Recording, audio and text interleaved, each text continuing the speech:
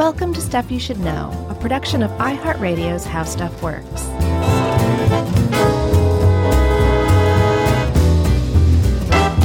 Hey, and welcome to the podcast. I'm Josh Clark. There's Charles W. Chuck Bryan over there. It's just the two of us. That's okay, because you're here, dear listener. Insert your first name after that, and this is Stuff You Should Know. That's right. Stanley Kubrick edition.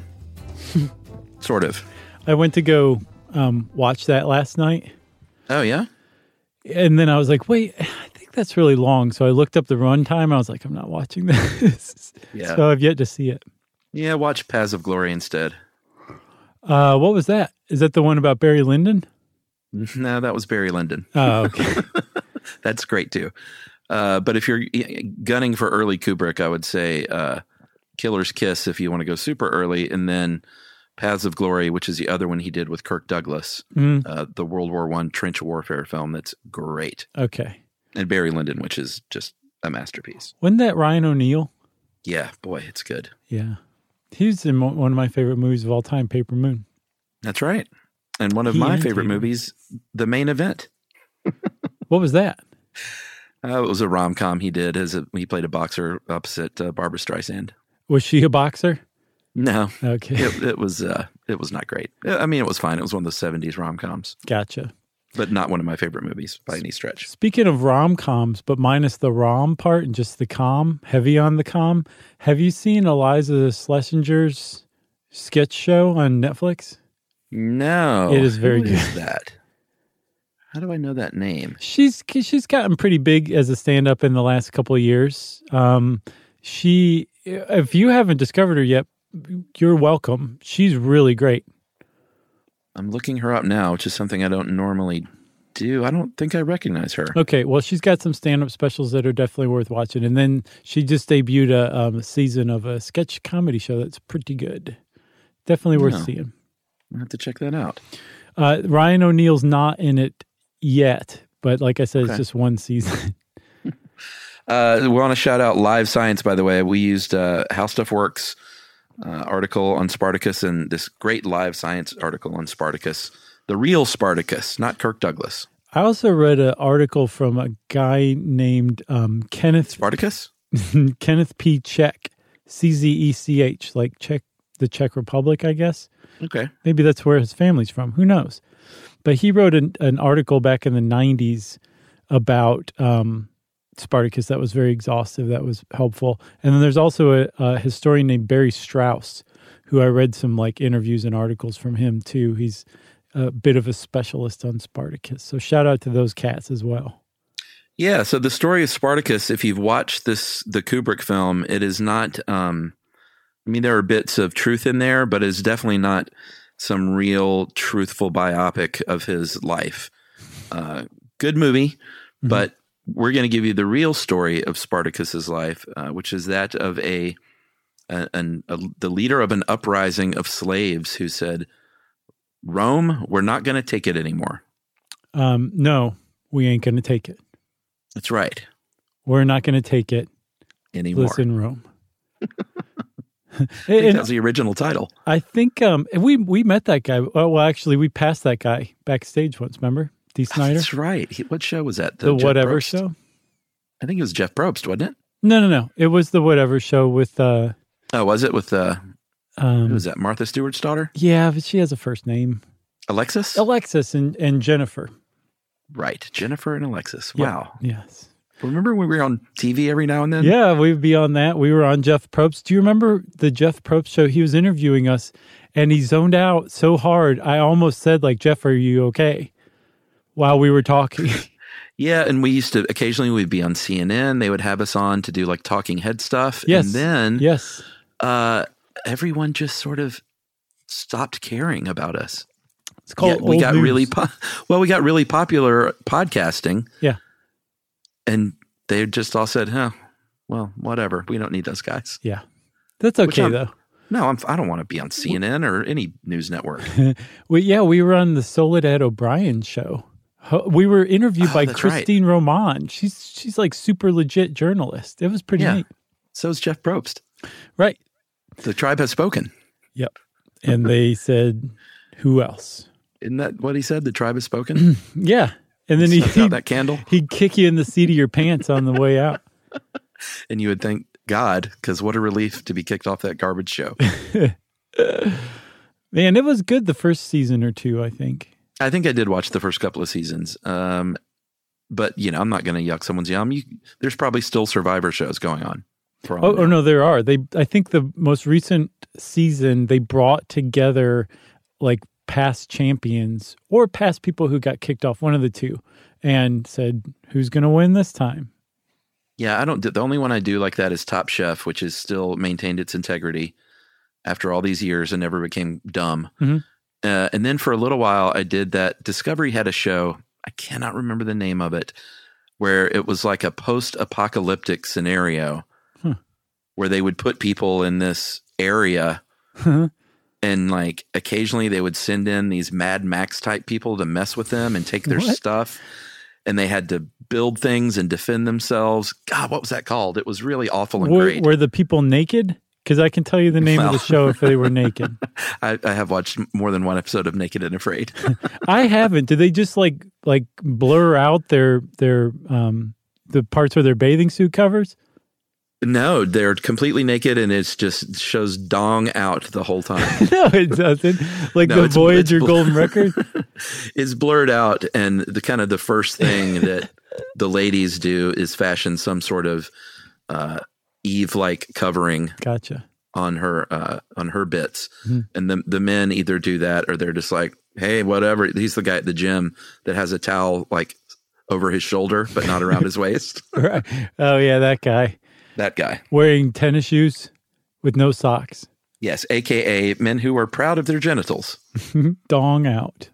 Good for them. So I'm guessing Spartacus was probably dong out. Oh sure. He was. Are we back to Spartacus now? You think? Yeah. Okay. So Spartacus was this guy who everyone knows the name of. And you may even know that he was a gladiator. Maybe you know that he led a slave revolt. But this guy was really nuanced, really detailed. And actually, even after a couple thousand years of history analysis, falling in and out of favor of different cultures that come and go, he stands the test of time pretty well, even after being draped in, a lot of people's hangups and held up as a prime example of the ideals of whatever group are revering him. Like even after you strip all that stuff away and look at the historical figure, he was still a pretty interesting and kind of upstanding guy as far as leaders of slave revolts go. That's right. And that's a good way to put it. He was Thracian, which means he is from Thrace. Mm-hmm. We don't know a ton about his early life because they just didn't bother recording the history of nobody slaves in ancient Rome. Mm-hmm. Why would they? Right. It took him to do remarkable things for historians to take notice with their quill and paper. And the Romans at the time, this was an area, the Thrace was in Southeast Europe, where they were always trying to subjugate this area of Europe in 1st century BC. And it was just not a good scene if you weren't sort of upper echelon Roman at the time. No, and Thrace was, I get the impression that it was not really one to live under Roman yoke. But I think I also have the impression that they were in league with the Romans, but it was kind of like one of those, we can either be an ally of yours or you can conquer us kind of thing. And right. So I think there was a bit of a tense truce, and there was I don't think any contemporary text about Spartacus is still around today. Most of the earliest stuff we know about him comes from, at the earliest, the 1st century CE, and he was living in the last century or the 1st century BCE. So people were writing about him 100, 200 years later. But one of those old texts says that he wasn't born a slave and that he actually was a Thracian soldier who was an ally who worked in the auxiliary or fought in the auxiliary for Rome. So he was a soldier under Roman command at some point, and they think that that he was drummed out of the army for some reason, unjustly, this ancient author says, and that kind of led on this path to him becoming a bandit and a criminal. Yeah, he was like the guy in the new Star Wars movies. Which one? The guy that was a stormtrooper and then said, you know what, I'm not a stormtrooper anymore. I want to kill stormtroopers. Okay. I've seen the... Is the Last Jedi one? Yeah, that's one. Okay. So, but that was like a side story, right? That wasn't one of the actual canon? No, so the Last Jedi was. They made 3 main ones a part of the canon, and I know Star Wars fans, you have words for all these things. Rogue One was the one that was outside, and then the Han Solo movie was outside. And not outside canon, just not part of the whatever, those movies. So Rogue One is the one I'm thinking of that was really good. Yeah, I enjoyed that one quite a bit. The other ones, I don't think I've been able to make it through a single one yet. Oh, yeah? Yeah. I like them, but they're Star Wars movies. I don't expect greatness. I just think they're kind of fun. Yeah. I mean, I love the first 3. Yeah, sure. But not the first 3 sequentially. Yes. You know, the first 3 that were released ever. You liked 1 through 3 sequentially. Or not sequentially. Yeah. Good God. I'm talking about The Phantom Menace. Yeah. This is the best of the bunch. All right, so he's like the stormtrooper guy in these new movies that is no longer a stormtrooper and wants to kill stormtroopers. Mm-hmm. He gets captured at one point and he gets sold into slavery in Rome. And then there was this man that, I love this article says, a man referred to at times as Vaccia. I guess that's his name, or maybe he just had a bunch of names. But the upshot is this guy had a gladiator school in Capua, about 120 miles southeast of Rome, and that's where Spartacus was sent to train to be a gladiator. Yes, in Hawaii. Right. And I feel like we should take a break and get our Star Wars facts straight and come back. Oh, goodness. Okay. All right. We'll be right back.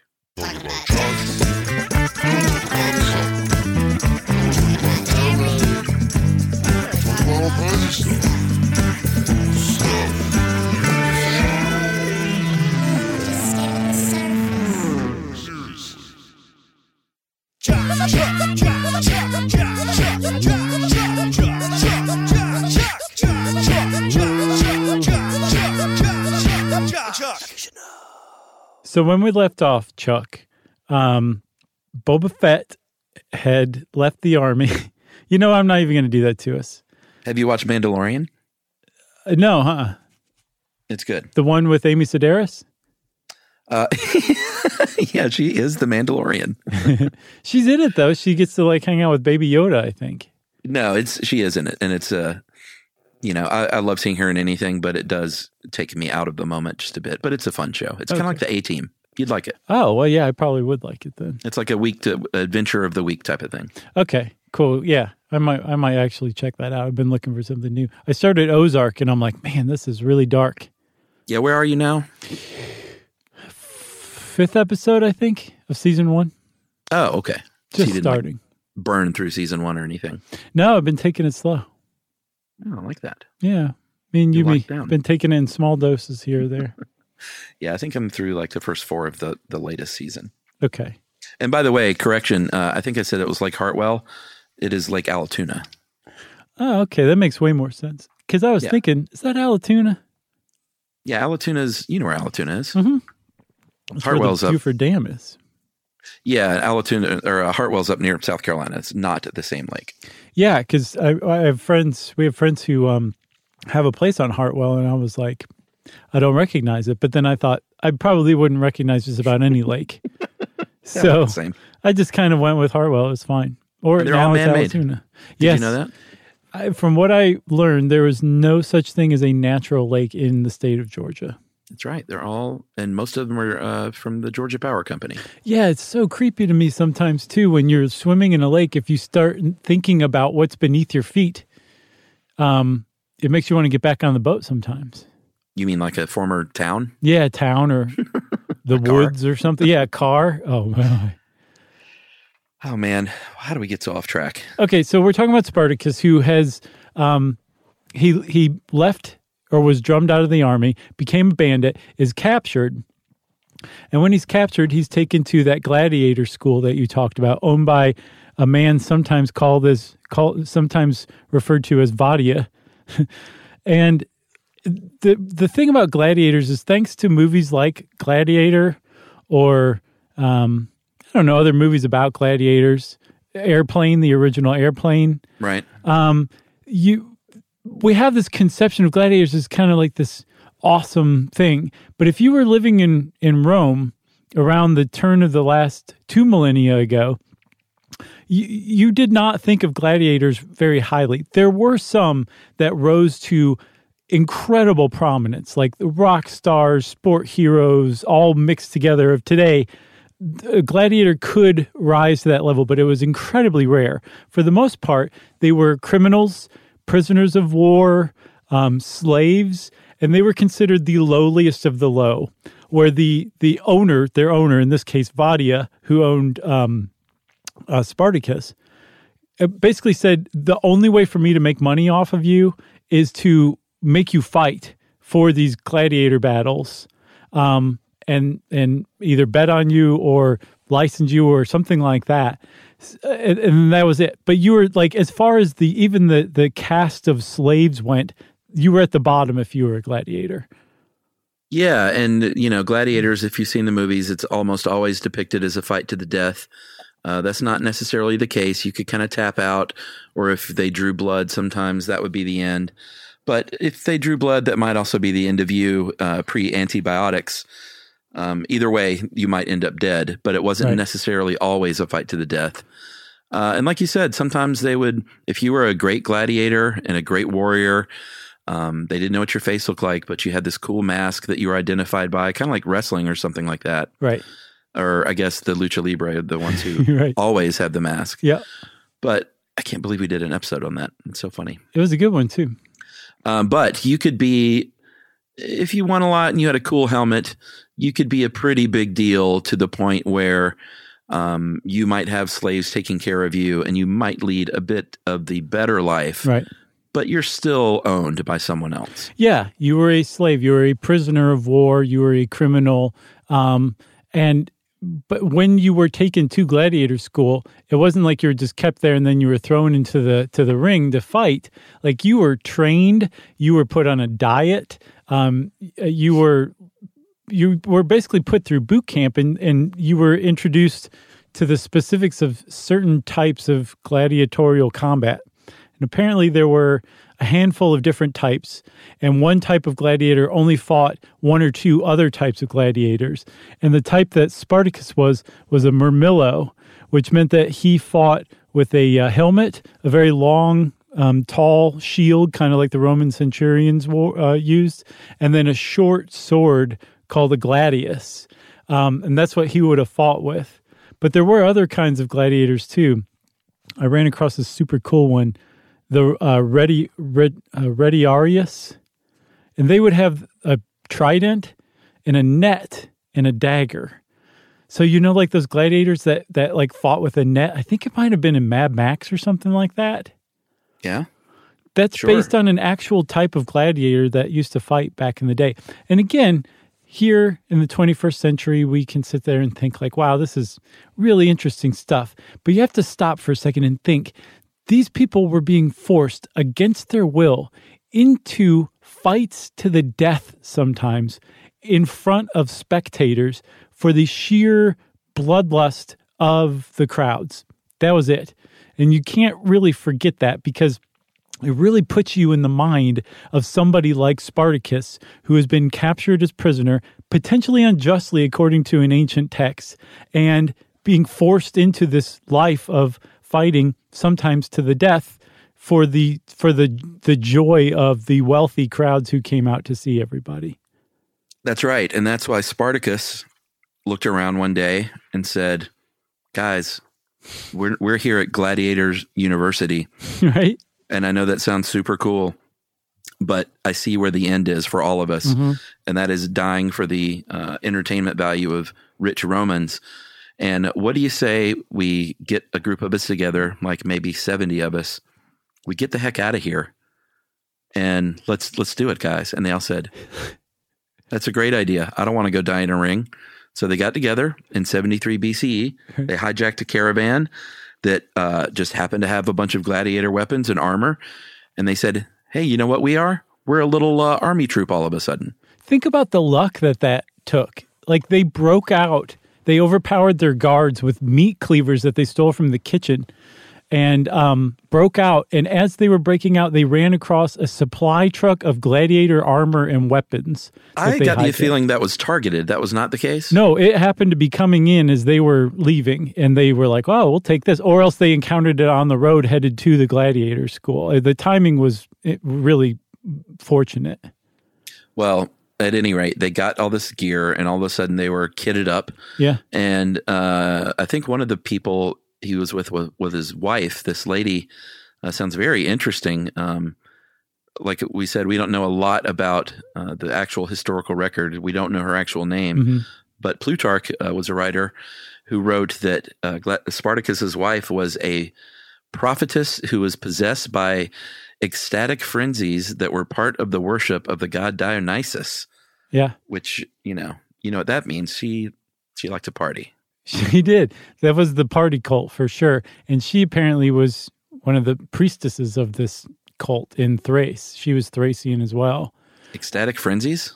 Yeah, I'll bet that was cool. But her name apparently is just totally lost. No one has any idea what her name is or what became of her. They assume that she probably died alongside with Spartacus. But she, being a prophetess, a priestess, apparently foretold his rise to power, even while he was a slave in the gladiator camp. Like, she lived with him there. I guess while he was sleeping one night or day or whatever, a snake coiled itself around his head. And she was like, well, that doesn't happen every day, and I'm pretty sure that Dionysus has something to do with this, so my husband's going to be pretty important at some point, but he's also going to have a very unfortunate end, too, that the snake foretells. And it turns out she was right. That's right. And then she said, so I'm going to go have an orgy with all these people. And drink some wine with some goat fellas. So these dudes, this little kind of, for lack of a better term, battalion, all of a sudden, they start to train for combat. They're near Mount Vesuvius, which don't be afraid of the volcano, everyone. This is about 100 years before that happened. Isn't that creepy, though, to think like this historic thing took place and they were tromping all over Vesuvius? They had no idea what was coming just like a century from then? Oh, I like it. I think it's amazing. But Mount Vesuvius at this time, what we're saying is it was lovely and it was lush and you could farm there. It was very fertile. It was covered with vines. And they were down there training, and eventually Rome takes a little bit of notice, although they weren't seriously worried yet. They were hiding out and they were training, and one of his co-leaders, this guy Crixus, who kind of factors in as one of his big co-heads of state, I guess. Yeah. And Oenomaus? I think so. Oenomaus? No, I think you had it the first time. There was like an extra syllable in there. Oh, really? Yeah. But the way you said it the second time sounds better. Well, we'll just stick to that. Okay. They would go around and raid for supplies. They would recruit slaves. Eventually, and we'll see later, they got so popular that they could even get non-slaves to join up in the rebellion. And Rome was not super worried yet. They kind of heard about what was going on, but they were busy. They were fighting in Spain. They were fighting Crete. They were fighting in Southeast Europe. And this little ragtime group of former slaves wasn't that big of a deal. No. So the fact that they were fighting elsewhere, like Spain and Crete, that meant that their greatest military leaders and those military leaders' armies were away. They weren't in Italy. And like you said, at the time, they weren't taking Spartacus and his runaway slave band seriously at all. But they did, take enough notice that they sent a praetor there. And a praetor is like a very high up elected official right under council, which is, I think, the highest elected official in ancient Rome. So they were really super high up. And actually, they might have been laterals to the councils. I'm not sure.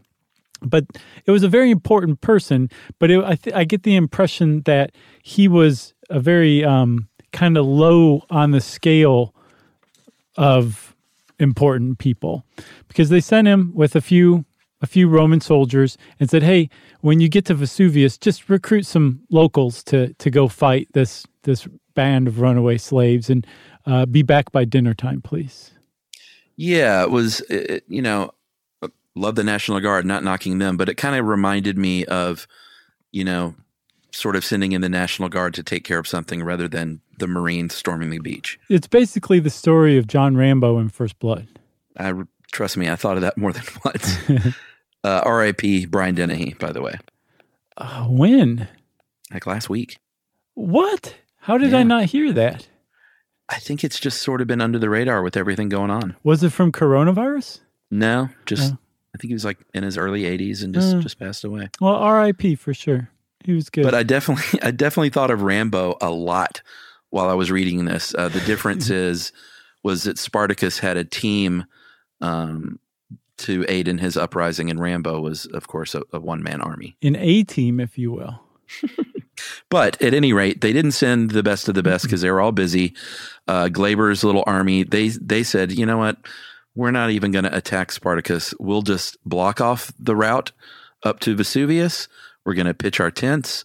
We're going to hang out and get drunk, and he's going to starve to death. And that's kind of going to be the end of it, so we think. Yeah, you said Glaber. Glaber is that praetor. His name was Claudius Glaber. He sounds like an inept kind of person that you would send to take care of. Send Glaber. Exactly. His name is just too close to Glaven. I think so. So Glaber said it's exactly what you said. He posted a couple of guys on the road to Vesuvius, the only road in or out up the mountain. And then the rest of the group is at camp. And so Spartacus and his band they know that they can't get down this road, but they're also not about to starve at the hands of a guy named Glaber.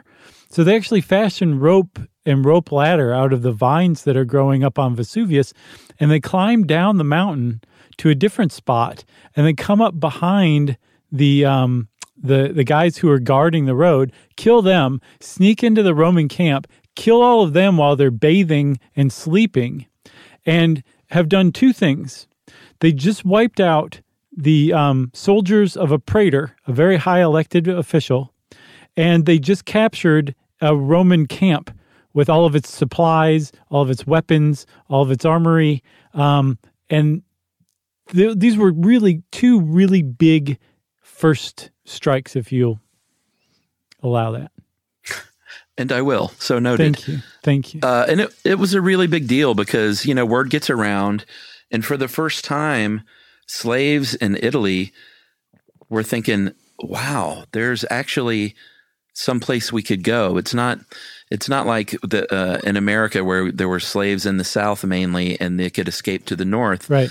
It was just like that all over Italy. So they had nowhere to go. They had no safe harbor, no quarter, if I'm allowed. I will allow that as well. And they said, wow, we got a place we can go. We can go join up with this guy, Spartacus. He's out there sneaking up on Glabers and killing them while he's taking a bath. Right. And they're like, that sounds pretty good to me. I want to get in on the fun. Yeah.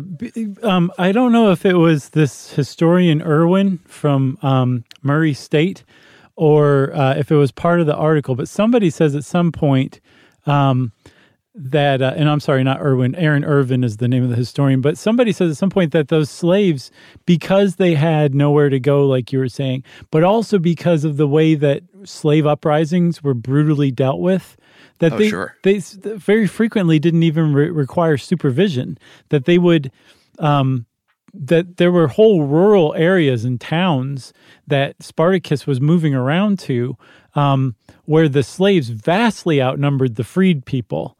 And they were able to sustain that disproportionate population distribution because the slaves in Rome had such little hope of any different life than what they had. And so, yeah, like you were saying, Spartacus provided hope and something different. And all of a sudden, his little ragtag band of slaves and their slave uprising suddenly became a very large slave uprising And in a really short time, they attracted something like 40,000 slaves from these rural areas up around Vesuvius and in northern Italy, I think northeastern Italy, that they would just run away, and now they had a place to go, i.e. Spartacus's camp, and they would join up there and show up with like kitchen knives and farm tools and stuff like that, and they would be trained in combat. And now all of a sudden, it goes from this ragtag band of gladiator slaves who had escaped to something that looked a lot like an actual rebellion.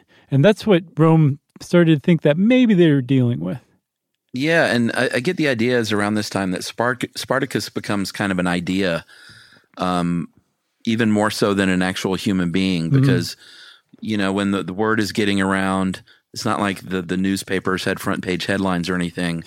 You get these whispers and you get these stories and this spark of hope among the slaves and this idea that there is this rebellion, and he's a great boss. He splits everything right down the middle, and he's not some awful leader. He divides all the spoils equally, and he's getting non-slaves to join up, because even if you're like you might not be a slave, but if you're a very poor farmhand or something, it might look appealing all of a sudden because you're not part of the elite Roman kind of upper echelon class. Yeah. So the idea that he was splitting the spoils with people, like, that's huge. And apparently stands up, that basically all of the ancient sources agree, like, this guy took all this plunder and distributed it. He didn't keep it for himself. He didn't turn himself into a king. And he was running around freeing slaves. And that, that's one of the reasons why he did, like you said, become a hero, or an idea, and a hero that still to this day groups kind of latch on to. So he's attracting more and more people. One of the things, and one of the ugly truths about this, is that when they were going around to these small towns and these rural areas, freeing slaves, getting them to join their ranks, there was also a lot of plundering going on, and they were not merciful with the slave owners who own these big, enormous estates that they were plundering. They would engage in rape. They would engage in torture. They would engage in murder. And from what I saw, it wasn't Spartacus that was doing that he actually commanded against that, but that his army had a mind of its own in a lot of cases, and that they would be pretty merciless and brutal with the freed people whose stuff they were taking. Yeah, I mean, I'm sure they were like, "No, you rape and pillage. That's what you do, right? That's how it is right now." Even in the movie Spartacus, he refuses to take part in that. So there are a few things, that Kubrick, he didn't write the screenplay. That was actually Dalton Trumbo, but he had that in the movie. So there were bits of truth throughout, for sure. Right. So this is going on. Rome finally is like, all right, we got to really deal with this guy. Can someone please go kill Spartacus for me? Right.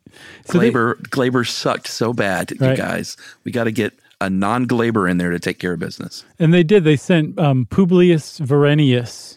And get that Publius guy. He was another praetor. So they're sending like pretty important guys along with their soldiers. And Verenius, he was almost nearly captured, which would have been enormous. He was so close to being captured that I believe Spartacus himself stole the guy's horse. He got his horse. Which guy was this? Verenius. Publius Verenius. And that was a huge black eye to Rome, that like, not only is this, band of runaway slaves, able to engage Rome in battle, but he stole your horse and your insignia and almost got your guy. That was a big deal. And so all of these victories, with each victory, Spartacus's legend just grows, and he's able to attract more and more people. I think within a year, that historian Kenneth Check says within a year, maybe a little more than a year, there was as many possibly as 125,000 freed slaves or slaves, escaped slaves, and commodores who had joined Spartacus's army. 125,000, and he started with 70 gladiators the year before. Yeah, 70, not 70,000. Right. Just to reiterate. Yeah, no, that's worth saying. So, spring of 72 BC, Spartacus has these troops. Some of them stay in the south with his buddy Crixus. And then he said, the rest of you come with me. We're going to head toward the Alps because it's lovely this time of year. And I think at the time, who would they? These guys have great names. Rome sent armies led by Lucius, Gellius, Publicola, Pepsi Cola, and Gnaeus Cornelius, Lentulus, Claudianus. Those are great names. Wow. Those guys were consuls, so they were the highest elected officials in Rome. They may all have had of Italy. As many as like 20,000 guys put together. Mm-hmm. Like, this is serious business at this time to go take care of Spartacus. Yeah, I think when he almost captured Verenius, that really caught Rome's attention for the first time. Unfortunately, these two consuls, what were their names again, Chuck? Let's just call them Publicola and Claudianus. Okay, fine. They were no better equipped to fight Spartacus either. I think by this time he hadn't come close to 125,000 people yet, but he was up to 40,000, and both of the Peaches and Herb. Yeah, Peaches and Herb, nice. They underestimated how many troops he'd had. They also were unaware that he had wintered in the north of Italy and had spent the winter stealing horses and building up a cavalry unit, which they had no idea he had this. And one other thing he put to good use. So remember, this guy's potentially a Roman army veteran from Thrace, which means he's familiar with guerrilla warfare that the Thracians practiced and conventional warfare, which the Romans practiced. And he's like commanding tens of thousands of troops to great effect, built a cavalry. And he also, so like some of those commoners who joined up, who weren't slaves, but they were not well off and they wanted to fight the power. So they joined. They were usually like herdsmen or shepherds or something like that from local areas who knew the areas really well. So he used them as scouts. And Peaches and Herb had no idea that this band of runaways slaves had turned into an actual, like, legit army under the command of somebody who knew what they were doing, and he ate both of them alive. Yeah, well, it actually was, it was kind of tough because Peaches went down there to the south where Crixus was and killed him with a lot of the rebels, and then Herb came in from the north of Spartacus where he was headed toward the Alps, he was ahead of him, so he came south from the north. Right. And he came in, and Spartacus was basically trapped between these two armies that had better equipment, better weaponry, better armor, more munitions and food and water and everything, and wine. Right. And they had no idea that this cavalry was waiting for him that he had been working on. It was kind of his little Trojan horse in a way. And they had never seen anything like it. And he beat Peaches, I think, or was that Herb? Now I'm all confused. He beat Herb. Okay, he beat Herb and got all the supplies that Herb's army had. And then it was on in a big, big way. So I misspoke. By this time, yes, he probably had close to 75 to 125,000 people in his army, but they had split off because Crixus, who was one of the gladiators that you just mentioned, one of the original gladiators he broke out of the gladiator school with, and who basically co-operated the army with him, he apparently wanted to split off and take it straight to Rome, wanted to attack Rome. And Spartacus's whole thing was like, no, let's go north to Thrace, out of Italy.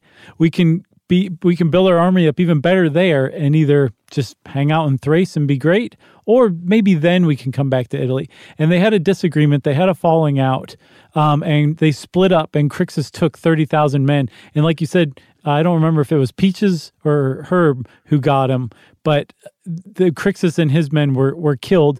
But simultaneously, even though Spartacus later beat both of those guys, he had just lost 30,000 of his troops, which is a pretty big troop reduction, especially basically overnight. Yeah, but he still won in the end in that battle. He did. He fought very bravely. He rushed either Peaches or Herb, broke them down, captured their supplies, and then we don't know for sure if he defeated Herb or not, or if they just retreated. But at any rate, that was sort of the end of them, and they were allowed to go on to the Alps. Right. So, you want to take another break? Yeah, let's take our last break, and we'll wind it up here with The Last Stand. Okay.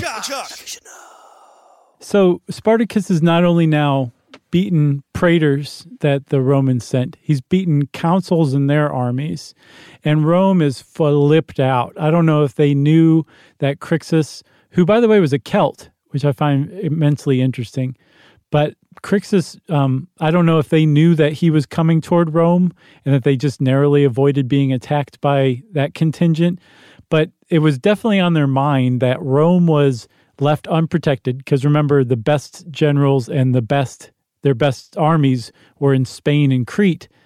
And there was a really, really angry group of impoverished and escaped slaves who had assembled themselves into a pretty respectable army, possibly coming toward Rome.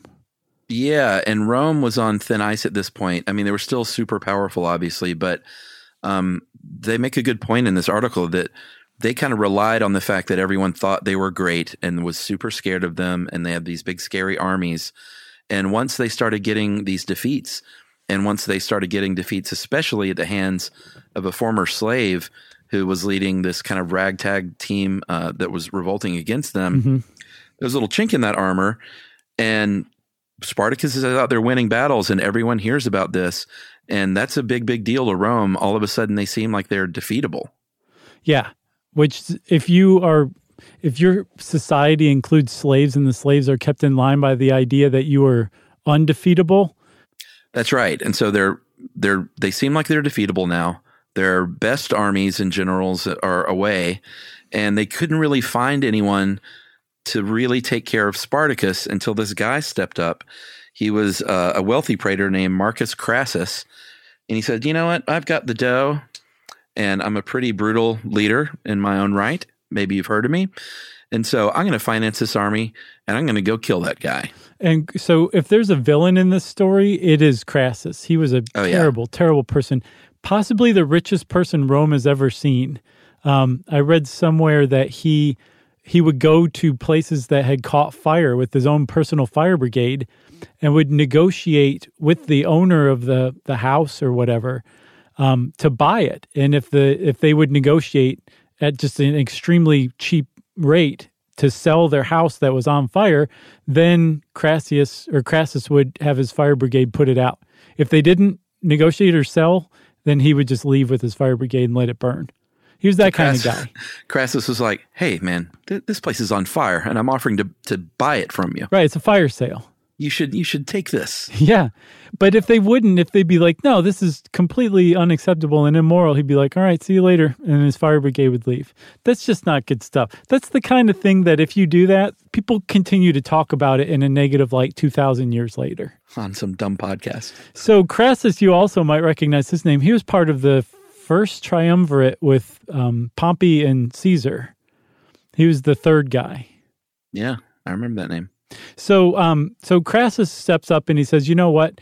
My father got a triumph, which is basically like a military parade for a great military victory, and I've always been envious. I want mine. I'm going to make mine the defeat of Spartacus. I'm going to go get him. I'm going to finance this army. I'm going to go pick up some of the other armies that have been defeated and kind of left scattered around Italy and reassemble them. And there was one in particular. I think it was the army of the praetor who was almost captured, Verenius. Some of his people ran away, and Crassus got them together, I believe, 500 people who had been accused of desertion and running away during battle. And he brought out of the old steamer trunk an old technique for keeping your troops in line called decimation chuck, which is a word that we've misused for years on this podcast. But this is the real deal that he was doing. Yeah, and I don't think we've been misusing it for years. I think it's now part of popular terminology, just to not necessarily reduced by 10. Okay, fair enough. But what he did was he said, okay, all of you 500 break up into 50 groups of 10, and in every group, all 10 of you draw lots. Whoever draws the shortest lot gets executed. And he executed 50 out of 500 deserters in front of his troops to basically say, hey, let's get that morale up, everybody. This is what happens to you if you don't fight valiantly. And that was the kind of leader that he was. So he's a real jerk in business and a real jerk on the battlefield too, even with his own troops. And a very selfish lover, from what I hear. He really was. He'd be like, well, that's it for me. Good luck to yourself. So he had a real bee in his bonnet to get that victory parade. He goes and chases Spartacus all over Italy. And there was some infighting going on, which is what can happen a lot of times in a rebellion if you don't keep everyone's spirits up. So that kind of weakened his army a little bit. And so in a last-ditch effort, Spartacus said, you know what we need to do is we need to go kill Crassus in front of everybody. And that'll do the trick. If everyone sees Crassus is gone, you cut off that head, maybe another one will not grow up in its place. Yeah. And that didn't work out for Spartacus. He was actually cut down in battle. His army was finally defeated. They hunted down all 6,000 of the survivors of the army and crucified them. He was not himself crucified like in the movie Spartacus. And there was never that great moment in the movie, the I'm Spartacus moment. That never really happened in real life, unfortunately. They never found his body, which is sort of a sad end to this, to a leader who did some pretty great things for a little while. But not really, though, because I read he was last seen, he was really close to Crassus. He was headed to Crassus to kill him himself. And he, I think, killed 2 centurions in hand-to-hand combat on his way to Crassus before he was swarmed on like Hollywood style and cut down by like just a mob of dudes who overwhelmed him. And that's not a sad end? No, if you're living by the sword and dying by the sword, that's the way to go for sure. Okay. I bet you he would have preferred to kill Crassus. Sure, I'll give you that. But if he was never fated to kill Crassus, if that snake coiled on his head and foretold that he would never kill Crassus, that's the way to go. Well, in the end, he is gone. His rebellion is squashed, but some good comes out of it. Rome kind of says, you know what? This taught us a great lesson, which is maybe we should listen to the lower class a little bit more. It wasn't some huge sweeping reform change or anything like that. I don't want to sugarcoat it, but there were a number of reforms that were passed that did strengthen the voice of the people as a whole. And they had a little bit more say in their government because they didn't want another Spartacus to come along. Yeah. And then over the years, like many thousands of years later, like I said, he was kind of held up as like this hero, this ideal. So like the abolitionist movement in the United States held him up as a hero because he was known to free slaves. That was how he assembled his army. And he wasn't necessarily freeing slaves for the ideal of ending slavery. He was freeing slaves to help build up his army. But I'm sure there was a certain amount of like, this is a good thing that these slaves are no longer slaves when they're, with me, that he must have entertained at least. And then later on, like you said, Dalton Trumbo wrote the script for the 1960 movie directed by Kubrick on Spartacus. And Dalton Trumbo was blacklisted from Hollywood because he was a communist, or he wouldn't name names. I can't remember. And Dalton Trumbo wrote that script based on a novel written by a guy named Howard Fast, who had written the novel in jail because he wouldn't name names on the McCarthy hearings. And so Spartacus kind of became like a hero of Marxists because he freed slaves, he overthrew the oppressors, but he also took the oppressors' wealth and redistributed it among, the lower classes, which Marxists are just bonkers for. Pretty interesting stuff. Yeah. There's plenty more about Spartacus, gladiators, all that stuff. This is really thick stuff. And this is stuff you should know. It's not what we do. We just kind of give an overview. So if this floated your boat at all, go look up Spartacus, start reading on him, and you will be fascinated. And since I said that, it's time for listener mail.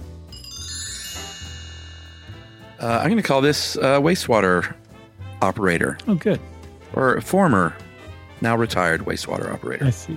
Hey guys, just finished listening to the episode on wastewater treatment with a critical ear, having worked for over 20 years as both a WW lab analyst and operator. While I understand you are aiming for the least knowledgeable common denominator in your audience, I feel like you did a disservice to all wastewater treatment plants and their employees by failing to mention that every treatment plant in America must abide by strict regulatory permits issued under the Clean Water Act, tailored to the needs of the specific facilities influent. Your words make it sound like we in operations made our own decisions as to how clean the water, how clean is clean enough, and that cannot be further from the truth. I want to stop here because I don't feel like we did that, did we? We certainly didn't mean to. I don't think that we were just like, it's up to Tex, who's running the levers, to decide what's clean enough. If we did, sorry, we definitely don't think that. No, we didn't think that at all. In my position as analyst, I performed an average of 30,000 standard laboratory tests per year to maintain permit, compliance, and support operations. That number increased dramatically when there were operational upsets, process changes, influent variations, etc. In addition, operators collect and analyze process control samples several times per shift for the same reason. I think we knew that stuff was going on, right? Yeah. I don't want to sound defensive, but... Did this person listen or just say, oh, I see this title, here's all the things they're going to get wrong? No, I think they listened. Okay, good. I wish to thank you for attempting to educate the public on the vital role clean water and sewage treatment play in the health and prosperity of the United States. I firmly believe this is what truly makes America great. You don't hear people saying they need vaccinations and antibiotics to fend off waterborne illness when visiting the United States. Sorry to rant on. I appreciate your time. Thanks for reading, and please put out a big thank you to all wastewater treatment operators about whom nobody is paying attention, but whom everyone needs. And that is from Ann Danielson, retired operator and analyst. Thanks a lot, Ann. That's good stuff. And yes, agreed. If everyone doesn't know that we need wastewater treatment people, and they're not paying attention. So hats off to you and your colleagues from us. Agreed. Yes, I know that there's a lot of work and analysis and testing, and if we didn't hammer that home enough, then we are now. Yeah. Well, if we missed the mark on something, or you just want to add something, or just want to say, hey, you guys nailed it, we love that. You can get in touch with us via email. Wrap it up, spank it on the bottom, and send it off to stuffpodcast@iheartradio.com. Stuff You Should Know is a production of iHeartRadio's How Stuff Works. For more podcasts from iHeartRadio, visit the iHeartRadio app, Apple Podcasts, or wherever you listen to your favorite shows.